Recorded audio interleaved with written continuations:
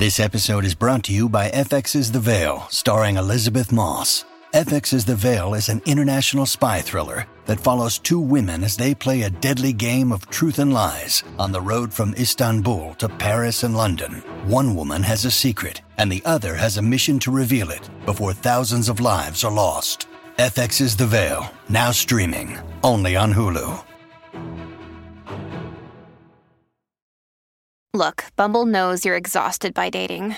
All the, must not take yourself too seriously, and 6'1" since that matters. And what do I even say other than, hey?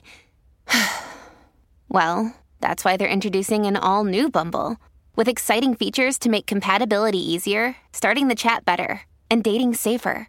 They've changed, so you don't have to. Download the new Bumble now. Welcome to the New Books Network. Hello, and welcome back to another episode on New Books in Japanese Studies, a podcast channel of the New Books Network. I am Jean Lee from the University of Arizona. Joining us today is Dr. Jonathan Dill, Associate Professor of Modern Japanese Literature at Keio University in Japan.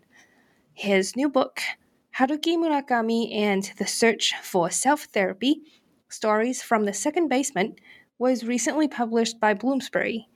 This book looks into the threads of self-therapy in the novels by Murakami Haruki, one of the most prominent contemporary writers in the world. Welcome. Jonathan, thank you so much for joining us today. Yeah, thank you for having me. Thank you. Before we jump into the book, could you tell us a bit about your research and your teaching, your work at Keio? Yeah, so I work here at Keio in the Faculty of Science and Technology in the Department of Foreign Languages and Liberal Arts. So I'm here in Japan teaching a lot of academic English, but also literature courses to Japanese students. And the book that I'm talking about today comes out of my PhD research that I did in New Zealand at the University of Canterbury. The thesis was also called Haruki Murakami and the Search for Self-Therapy. So this is something I've been thinking about and working on for a long time.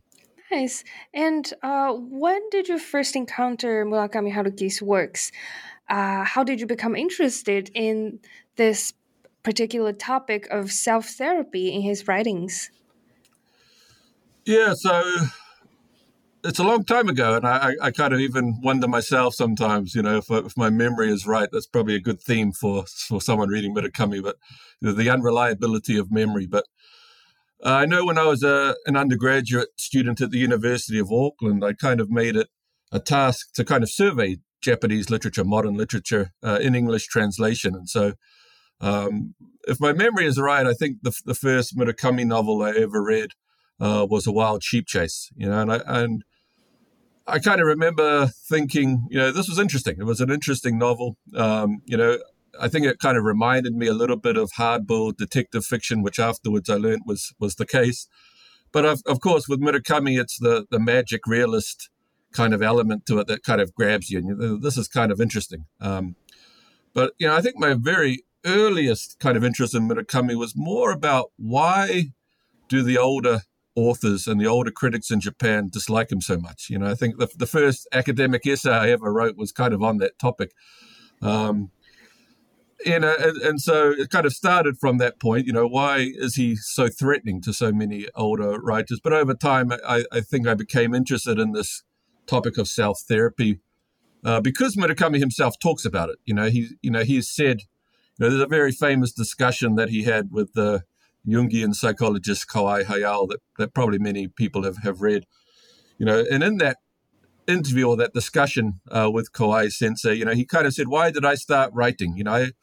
Sometimes I even wonder myself, but thinking back or looking back on it, I think it was about a search for self-therapy. So, Murakami has made lots of comments that he writes as a means of self-therapy. And when you read the fiction, you kind of find similar comments, about, writing and therapy.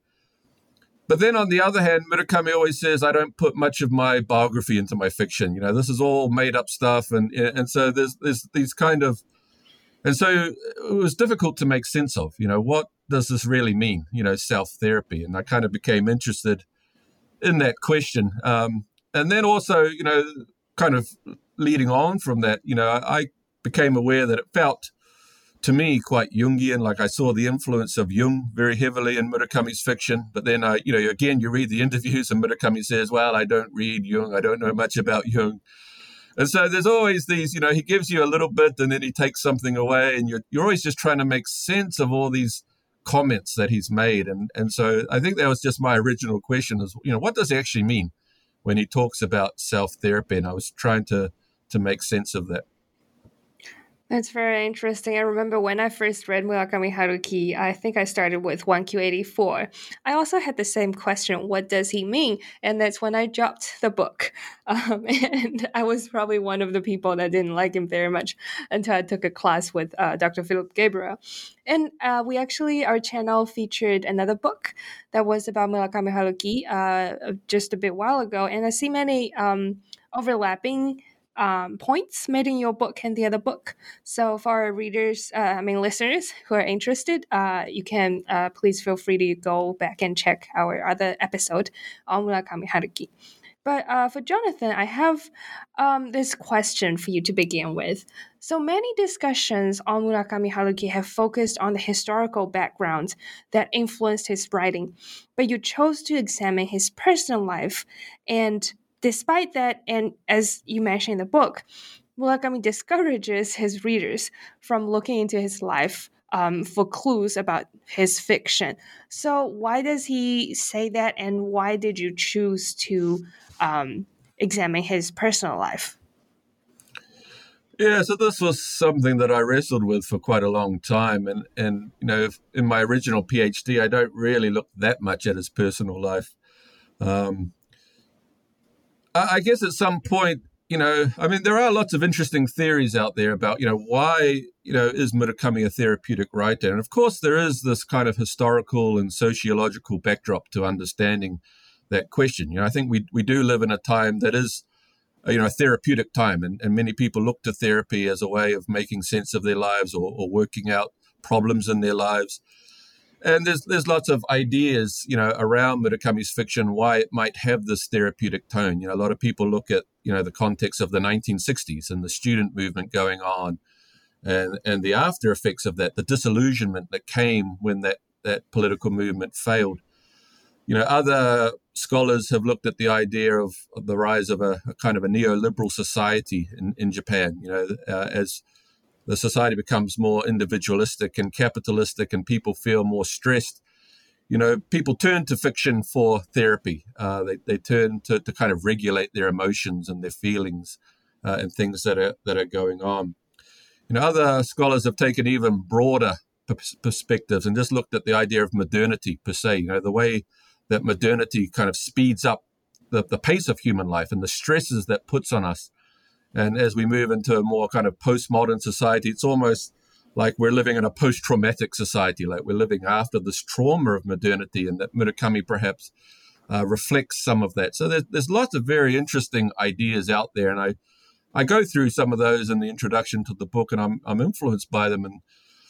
But there came a certain point where to not look at the personal, it just didn't make sense. I think we can write for all kinds of reasons. We're all parts of history, but at the same time, we have particular things that go on in our life. And I think the other thing that kind of pushed me more in that direction is that Murakami started to become a little bit more open about some of the personal reasons why he began to write. The most famous example are the things he wrote about his father. We know that his father was a war veteran, that he spent time in China during the war, that it was a very traumatic experience for him.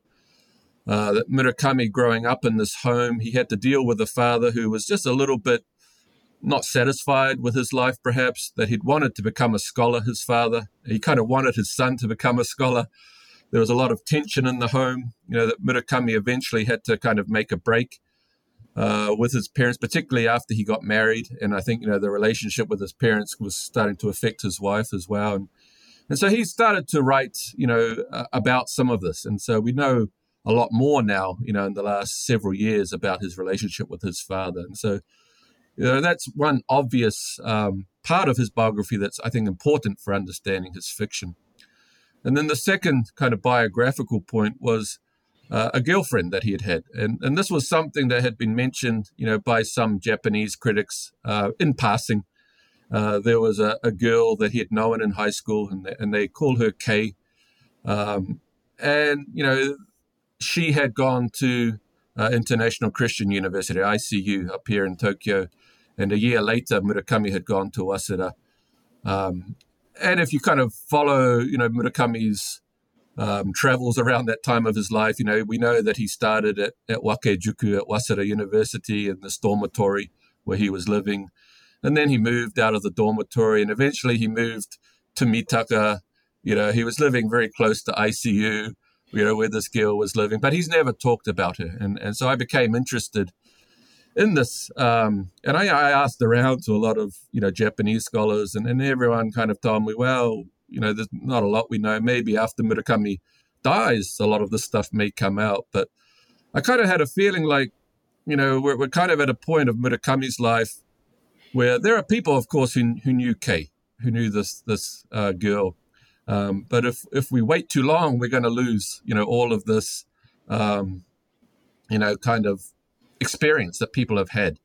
I know in the case of Murakami's father, when I've tried to find people who know Murakami's father, they're either dead now or they can't really, sometimes their faculties have gone a little bit, and it's hard to kind of get much out of them. So I think for Murakami's generation, we're in that period now where it's our final chance. And so as I was working on this book, I was in England at the time working on it, and I just thought, well, I've got to do the best I can. I think this biographical stuff, actually, I feel like it is important. And anyone who's read Murakami's fiction knows that there's this motif of this girl who commits suicide that comes up time and time again in his fiction. It's a theme he returns to all the time. And so I thought I'll do my best, and I did. I went to Kobe, and I tried to talk to as many people as I could. And I found some people who knew Kay, and they were willing to share some of their memories with me. And so I was able to build a little bit more of a picture about Kay. And so,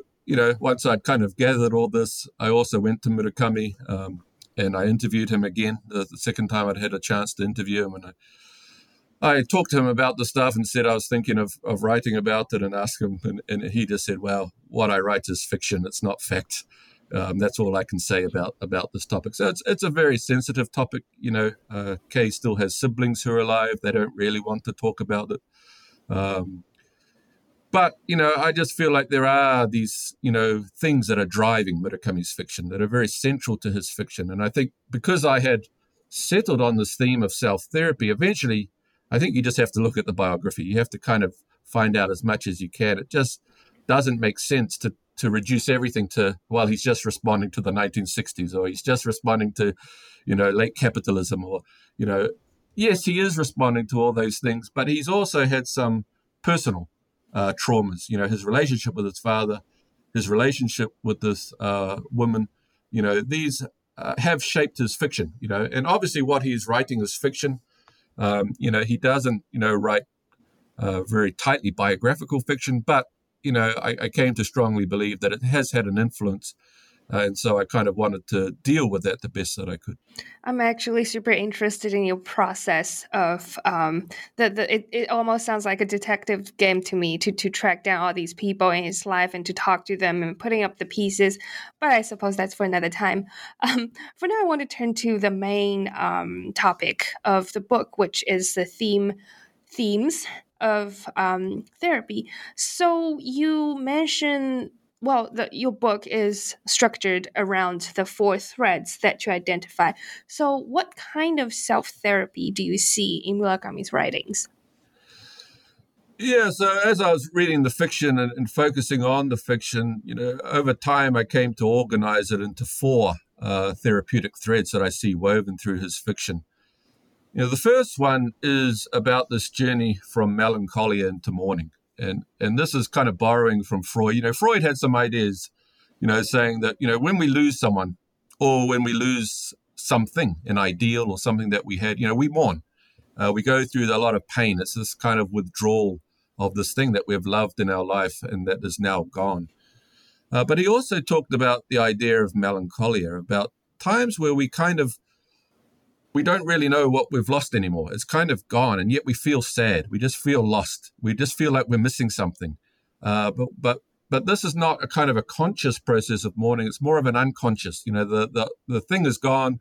We kind of feel like we should be over it, like life should be going on now, and yet we just feel something. And I think people who read Murakami's fiction, and particularly people who read his early fiction, will understand this. A protagonist who's just kind of drifting through life. On the surface, he doesn't seem to have any complaints. He's got enough money to live, but his life is just missing something, and as you kind of go on, these little things keep popping into his life, strange things that keep emerging. And we kind of realize over time that they're kind of connecting him back to losses that he's had in his past. And they're kind of helping him to kind of go back from melancholia, to kind of break out of melancholia and to get back into mourning. And I think you see this particularly in the search for, the lost girlfriend, Naoko in the first, Rat trilogy, the early works of Norwegian Wood. I think you can also see it in Hard-Boiled Wonderland and The End of the World. And I think you kind of see a breakthrough in Dance, Dance, Dance, where, Boku, this first-person narrator who we've kind of got to know and over many works, is finally kind of ready to break through this wall and to kind of try and connect with somebody, to break out of this melancholia and connect with someone who's waiting for him. And so, this is really the dominant theme, I think, of Murakami's early fiction. This kind of these strange things. Sometimes it's a pinball machine, sometimes it's something else, but just something grabs his heart one day and he doesn't understand it. But it's really a call from the unconscious saying, there's something you've forgotten. There's something you've lost. You need to bring it back into consciousness. You need to go back and work on this thing, and kind of bring it back into kind of a conscious mourning, which is what you need to kind of to process this painful thing. The second thread I write a lot about is this idea of intergenerational trauma. And this obviously, would connect with Murakami and his father. I think it's fair to say that he did suffer some kind of intergenerational trauma from that experience. But what you see in Murakami's fiction often is that when the protagonist goes out, on his quest, he's questing for himself, he's trying to find things himself. But there's often, an older man, that he's also trying to help at the same time. I think if we think of A Wild Sheep Chase, we can think of the sheep professor, this grumpy old man, in this hotel in Hokkaido. He has to kind of meet before he meets the sheep man, before he kind of resolves this quest. And, after he's been on this quest, he kind of goes back to the sheep man who reports. He says, the sheep is now dead, and what this seems to come to is this idea of unfinished business. This older generation, Murakami's father's generation, this wartime generation, they just seem to carry this burden, this unfinished business. And the Murakami protagonist goes out on these quests, and at the same time they're trying to help themselves, they're also trying to help, this older man and to kind of save him and to kind of complete what he couldn't complete. And you see this coming up, time and time again. You even see it in very recent fiction, Killing Commendatore. You kind of see the similar motifs of this. The third thread is one that runs throughout Murakami's fiction. It's the idea that a lot of his protagonists, you can describe them as avoidant. And this is kind of coming out of the field of attachment studies. And attachment studies looks at the way that we attach to our primary caregivers, to our mothers, to our fathers, to our parents, to whoever raises us. And if we have a good relationship, that creates a stable base for us as we move through life and helps us to have, stable relationships with other people. But, for different reasons, because those primary relationships were not ideal, people can have, different attachment styles. And one of those attachment styles is avoidance. It's kind of the typical detached Murakami protagonist, someone who is not really connected to other people. They maybe they want to, or sometimes they downplay it. They think it's not important. They've just got divorced, or they've just got separated, or they're just on their own and they're not really looking for anything or anyone. But as you move through Murakami's fiction, you see this desire to connect. And I think this is kind of part of the reward of breaking out of melancholia, of working through mourning, is an ability to connect to other human beings and to have relationships with other human beings, and eventually even to have children. And this takes a long, long time. Murakami's early protagonists, they're all single men. They're all just on the edges of society. They all have relationships that come and go. But eventually, you get to like 1Q84, Ichiki Hachion, and, you have Aomame and Tengo, who finally, after they're very avoidant style, characters. They've both had traumatic childhoods, but they find each other. They decide they're going to give love a chance. They find out that, Aomame is pregnant, and they decide to, escape together and to, start a new world. Or we have Killing Commendatore, where we have, the birth of a child at the end of the story, and the protagonist, this Watashi character who is willing to, who's ready to be a father now, And so I think you see that running through Murakami's fiction. This is kind of, I think, one of the rewards that you see of this kind of therapy is the ability to take on responsibility and to become a parent. And the fourth and final therapeutic thread is probably the biggest one and the most challenging one. At least it's challenging to describe briefly, but it's this idea of the search for individuation as a response to nihilism. And I think, this is a big question for Murakami. I think it's, you mentioned your other podcast, this idea of existentialism in Murakami's fiction. I think it is very basic to his fiction. Personally, I think he's probably responding to a writer like Mishima Yukio or others, but nihilism is a big deal for him. This idea, is there any kind of meaning? Where is meaning supposed to come from? And as he quests and as he goes on these different journeys, ultimately what he's searching for is, some kind of meaning, whether that's existential meaning, whether it's perhaps even a religious or spiritual meaning, whether we want to call Murakami a post-secular writer, but he's questing. He is questing for something. And he's questing in a way that reminds me of Jungian individuation, this idea that, we have an unconscious, that we open ourselves to the unconscious, that we meet our shadow, we meet our anima, we meet these different parts of ourselves that have been hidden to ourselves, and we keep developing.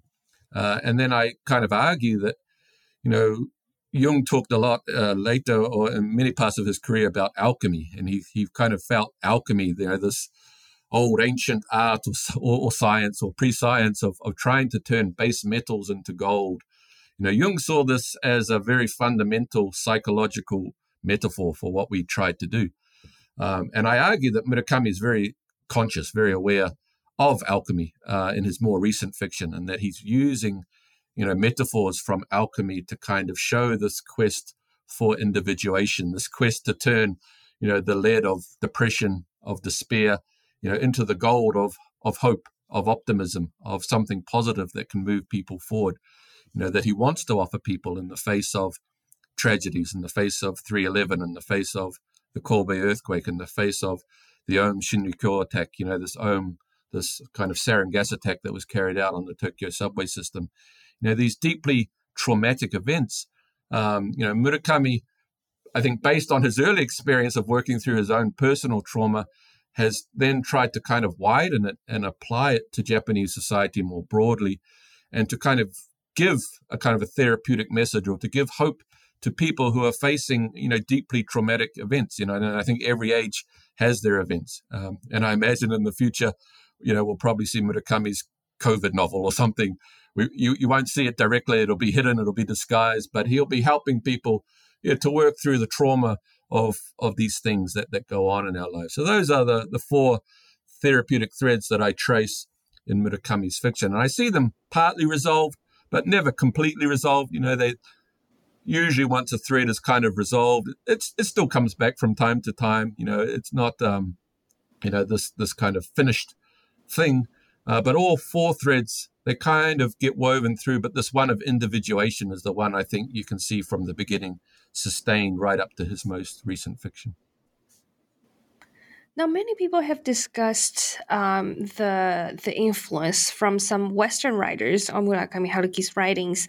So, from your examination, do you think this search for self-therapy is something that he learned, well, I guess got or was influenced by Western writing, or do you think it's maybe unique in his own writings? Yeah, so I spend a part of chapter 1 looking into this question. There are many people who write for self-therapy. They write in a journal. They just write things down. There are many fictional writers who I think write for therapy, but not many of them become world-class writers. So obviously, there's more than just writing. Murakami, like any good writer, was a reader well before he was a writer, and he read a lot. I think sometimes he underplays how much Japanese literature he actually read, but he knows a lot about Japanese literature. He's very deeply influenced. But we also know that, during his high school years and university years, he read a lot of American fiction. We know he loves Fitzgerald. We know he loves the hard-boiled detective novels of Raymond Chandler. We also know, he loved the great Russian novelists, of the 19th century. He loves Dostoevsky. He loves the brothers Karamazov, So he's very well read. And, I kind of argue for the way that his own therapeutic writing has been shaped, particularly by Fitzgerald and by Chandler. The Great Gatsby, people know The Great Gatsby. And Murakami, that's his favorite novel of all time. He's translated it into Japanese. You can see its influence throughout his fiction. But, what we have in this novel is, we have Nick Carraway. We have this first-person narrator, like a Murakami novel, who's telling his story. And then he meets, this Great Gatsby. He meets Gatsby, this mysterious figure. And, through trying to know Gatsby, he's also trying to know himself. And I think in Murakami's fiction, we always have this first-person narrator, but he starts to meet his Gatsby-like counterparts. He starts off with his friend Rat, Nezumi. And then, later novels, we have characters like Gotanda and Dance, Dance, Dance, or we have these kind of antagonists that kind of become darker and darker as Murakami's fiction goes on. But I think a lot of that was shaped by his reading of Fitzgerald and the way he kind of reads Fitzgerald in a very kind of psychological way. And then, the other, he also loved Raymond Chandler and the hard-boiled detective novels of Raymond Chandler.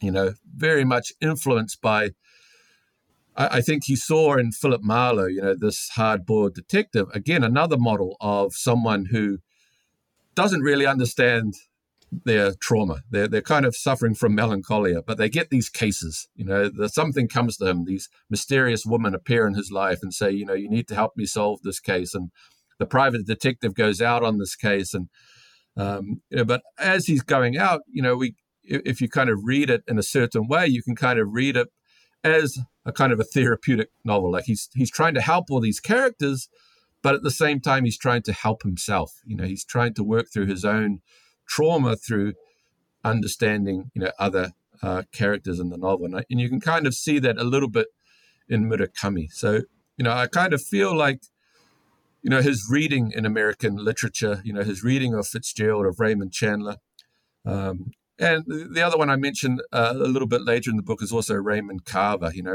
Raymond Carver was a short story writer primarily, and Murakami was very influenced by him. He was also another alcoholic who kind of used writing as therapy and was able to turn his life around a little bit through writing, through the power of writing. And so what you kind of find in all of these writers that Murakami really deeply loves and reads over and over again are writers who are potentially self-destructive. There's something in their lives that's pulling them towards destruction, and yet they hold on to writing as this tool that can keep them alive, that can keep them going.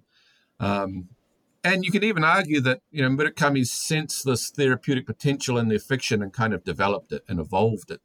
And taken it to a place that they couldn't take it, that his fiction is perhaps more therapeutic than Fitzgerald's ever became, or that Raymond Chandler's ever became. Maybe Raymond Carver is an exception. Maybe Raymond Carver did find a similar therapeutic benefit from writing. Murakami has always been attracted to these writers who write because they need to write. Because if they don't write, they could actually die. They could actually destroy themselves.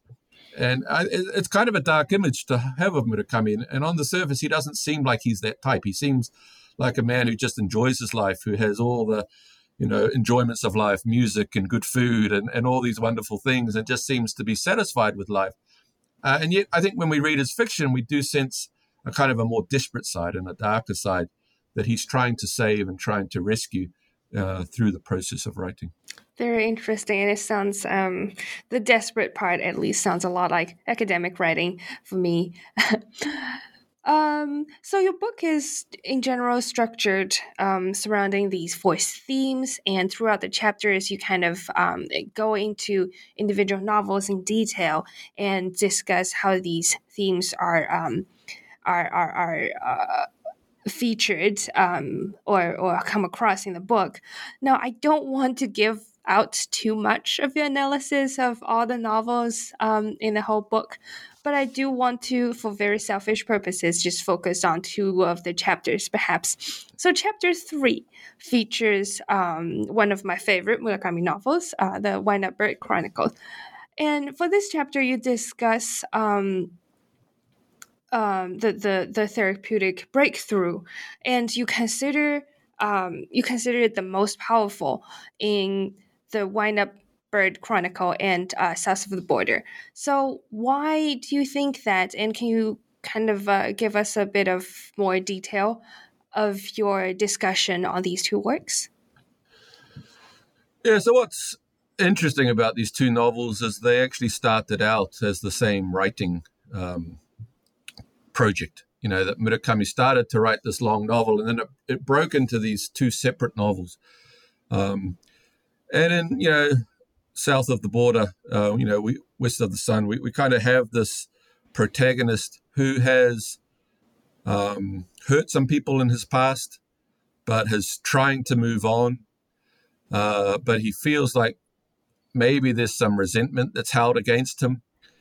But he's just doing his best, and he's kind of moving on, and he's got married, and he's opening these kind of jazz bars, and he has a very prosperous life and a very happy life. But then one day, this girl from his past, reappears, shows up at the bar one night, and this is a girl that he really loved. That he was like his childhood soulmate, and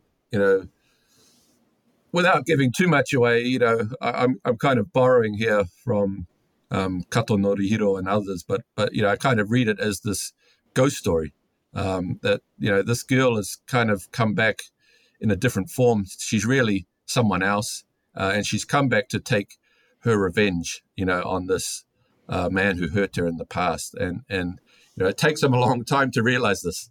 But it is a kind of a novel that deals, with, I guess, the things we do in our younger days that we later regret, the people we hurt, wishing that we can just move on. But this idea of perhaps like karma or something coming back to get us. And this was kind of broke off into this novel. But then we have, the Wind-Up Bird Chronicle. And I think many people, justifiably so, see this as Murakami's most important work. I think he sees it like that. You look at the comments he's made of it, that basically he says he poured his heart and soul into this work, that after he had written it, he had nothing left in the tank. It was just all out there. It was all there. And that, if this work has no meaning, then basically his life has no meaning. He makes quite dramatic statements about it, but I think it's very justified. It's a work, obviously, that, starts with a very personal story, about a husband and a wife who have blind spots. The husband doesn't really understand everything that's going on. The family cat goes missing, then the wife goes missing, and, the husband has to go looking for his wife, But this search for his wife, takes him very deep into Japanese history, into the kind of the trauma of the Second World War. And, I think at its heart, we see this kind of thread of intergenerational trauma really coming through strongly in this work. There's a lot of parallels between, what this narrator is doing, Toru as he goes on this quest. Two older gentlemen who were, in the war, who saw death firsthand, who basically had everything stripped from them, who were thrown into wells and left to die. Toru has to go into his own well. He has to kind of see what they saw in some sense. And he has to try and heal his own trauma to save his own marriage. But he also has to try and heal the trauma of a whole generation. And so it's very ambitious. It's a very ambitious work from a therapeutic perspective. And it gets to the heart of Murakami's relationship with his father. It obviously is drawing on this emotional burden that he carried for a lot of his childhood and youth and young adulthood, and tries to bring it to some kind of completion, to kind of complete something that couldn't be completed.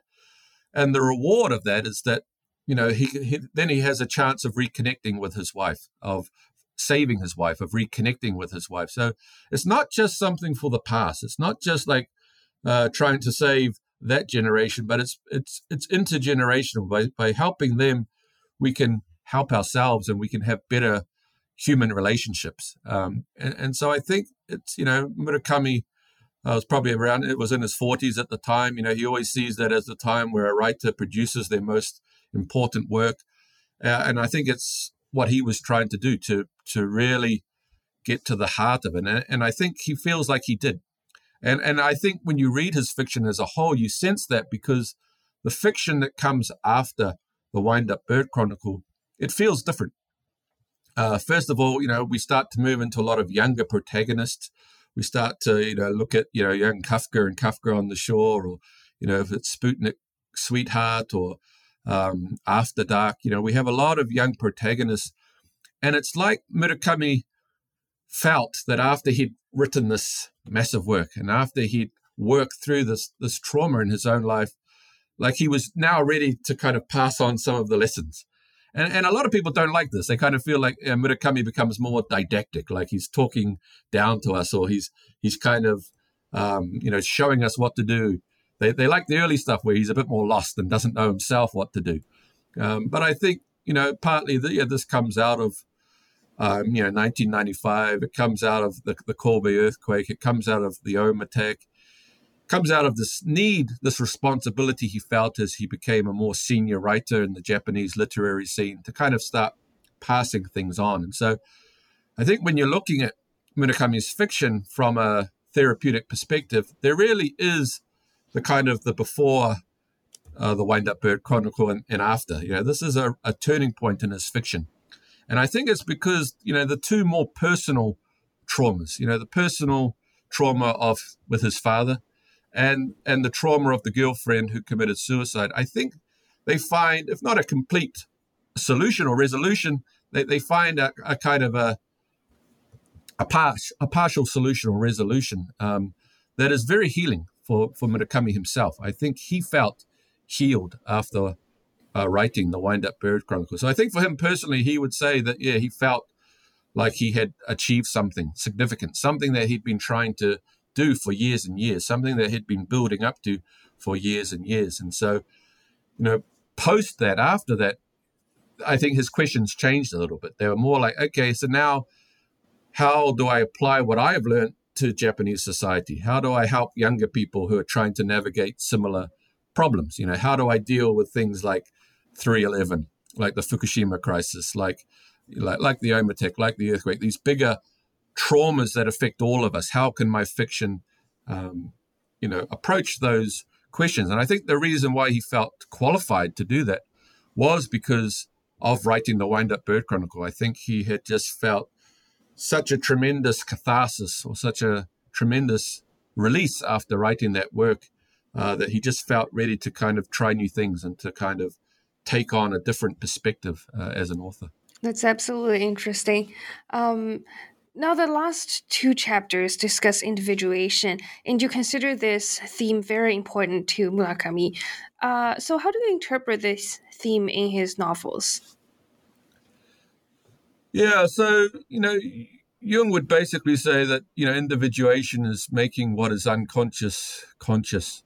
But there's these levels to it, and ultimately, if you read Jung, what Jung ultimately found was, his own personal God, an archetype of God that was inside him that he felt gave his life, purpose and meaning. We know that, Jung was the son of a Christian pastor, that he'd had these, very traumatic dreams as a young man, and he'd kind of wrestled a lot with Christianity and eventually kind of left Christianity and, established his psychotherapy.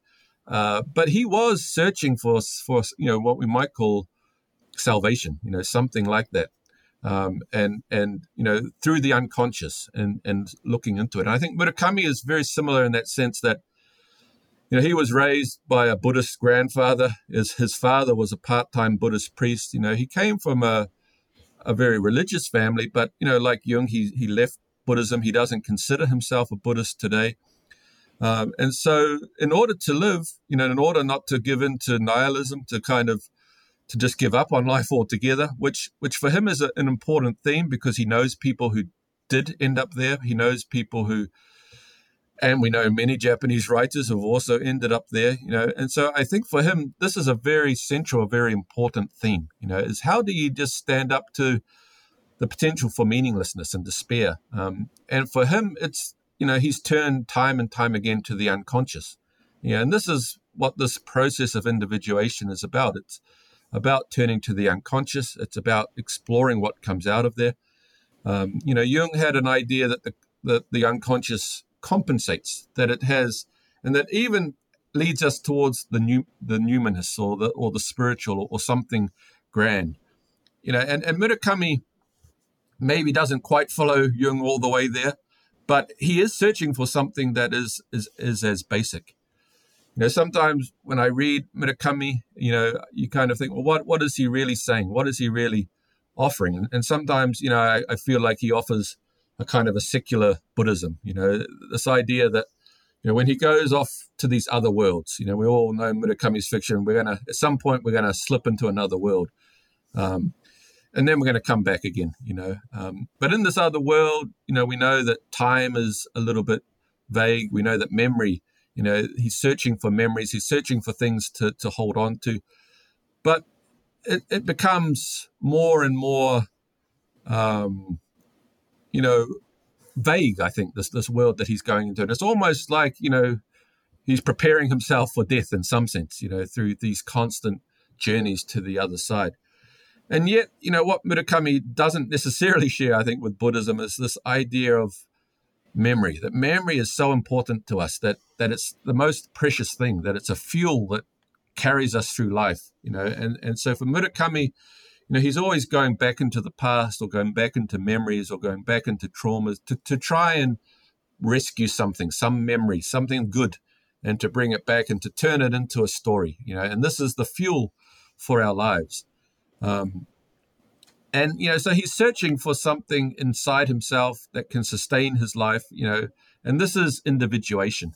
And in the final chapters, I kind of go through the ideas or the ways in which this starts to borrow explicitly from alchemy, from the kind of the metaphors of alchemy that Jung wrote about, some people will probably argue that this is a negative in Murakami's fiction, that maybe he's turned too much towards Jung, too much towards these ideas that and Murakami himself has always said, well, I don't read Jung and I don't read Kawai Hayao, who was, his good friend who he met many times and who introduced Jungian thought into Japan. He says, I don't read much of Kawai because I don't want to be overly influenced. I just want to write good stories, and I don't want to have a kind of a framework that shapes it all. But perhaps, my argument is that the fiction is very deeply influenced by the metaphors of alchemy. Alchemy kind of talks about different colors that we have to experience as we move towards, turning lead into gold. The alchemists would work in their little laboratories and they would have these metals and they would apply mercury to it and they would do this and they would do that. And they were trying to make gold, but they always failed. They never made the gold. And, Jung says, well, that's like us. That's what therapy is. It's like we're trying to kind of create this something perfect, but we never really get there. And yet we kind of go through these different transformations, and I think what I see in Murakami's most recent fiction is he's pushing these transformations to what Jung would have said is kind of the end of it, this kind of individuation where I think we just feel more whole. We feel more complete because so much of what used to be unconscious is now conscious. It's come, into our conscious mind, and we just feel more whole and more complete. And I kind of see that reaching its climax in Killing Commendatore. What is at this point, Murakami's most recent novel. And I see him as very explicitly borrowing from Jung. Now returning to where we started, this writing fiction for self-therapy, how would you summarize Murakami's purpose or the end goal in doing so? What is the self-therapy for? Yeah, I think it can depend on which thread we're talking about. I think in terms of trauma, or melancholia, these are things that we do have to kind of deal with at some point. If people are dealing with very serious trauma in their life, they can become disassociated from it. And disassociation is a very big theme in Murakami's fiction. His characters always seem disassociated. They seem cut off from their selves. They seem cut off from their normal sense of reality, and they go off and search for some kind of healing. And, in that sense, there is a need to kind of go back and to make what is unconscious conscious, and to deal with that trauma and to kind of process it in some way and to come to some kind of peace with it. On the other hand, I think there are aspects of self-therapy that are just never ending. It's this idea that, we've already mentioned, that the gold, we never get the gold. The gold never eventuates, But the process of trying to improve and trying to get better and trying to just find out what's in us, I think this is an ongoing process that, Murakami celebrates. If we go to Murakami's fiction, we have this idea of wind that runs all throughout his fiction. His first novel is called Hear the Wind Sing. And we ask ourselves, well, what does this mean to hear the song of the wind? And in that early novel, it means all kinds of things. Sometimes, he mentions the girlfriend who committed suicide, who hung herself from a tree and was blowing in the wind for 2 weeks.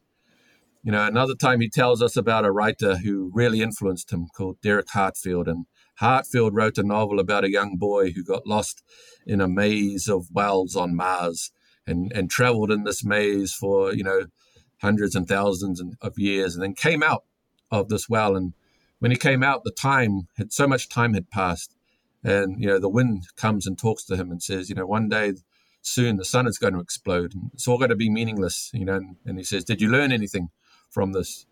And, and the boy pulls out a revolver and shoots himself in the head. Very dark imagery, that of what does it mean to hear the wind sing? But there are other occasions in that, that early novel where wind has something positive. His friend, a girl comes to him and says her life has been so terrible, and she's, had so many trials and so many problems. And this protagonist, Boku, says to her, well, it's just like our lives are like the wind, but winds change, there's always hope, things can always get better.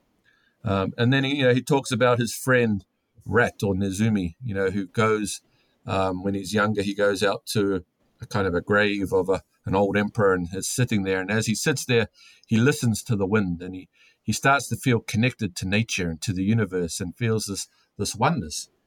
And so I think for Murakami, to hear the wind sing means to listen to all of the songs of the wind. Some of them are very dark, some of them are very terrible, but some of them are also hopeful. And this advice, it repeats throughout Murakami's fiction. You find it in other novels. It's right in up to Killing Commendatore as the protagonist is crawling through the dark and trying to make it survive, trying to be reborn. He hears his dead sister telling him, hear the wind sing, listen to the wind. Murakami has said that for him, he just wants to live his life like he runs his marathons. He wants people to think that, I think the phrase he said he wants on his tombstone is that he never stopped running right up to the end. He just wants to keep going, to keep enduring. But beyond that, I think, so sometimes, what the wind brings is very dark and very tragic and very, very troubling for the protagonist and for Murakami himself. But sometimes it's also hopeful, and it gives him some ray of hope.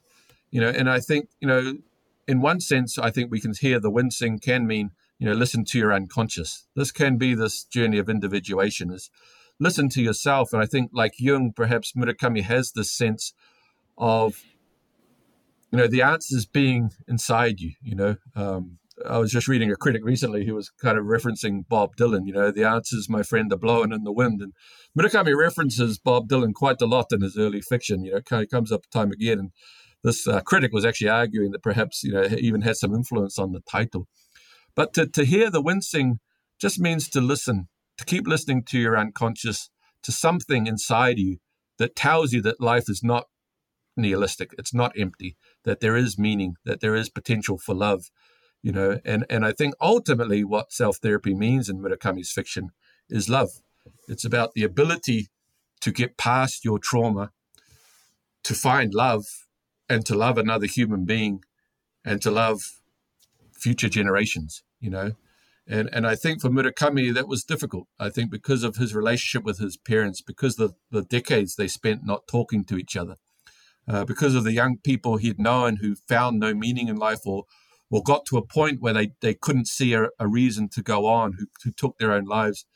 This is a very basic and a very fundamental question for him, But I think as he's continued to listen to the wind over his career, I think he's probably found his answer in love. And love is perhaps the true healing power. And I think that's something that he wants to express through his fiction. That's such a great point to end our conversation today. Thank you so much for your time.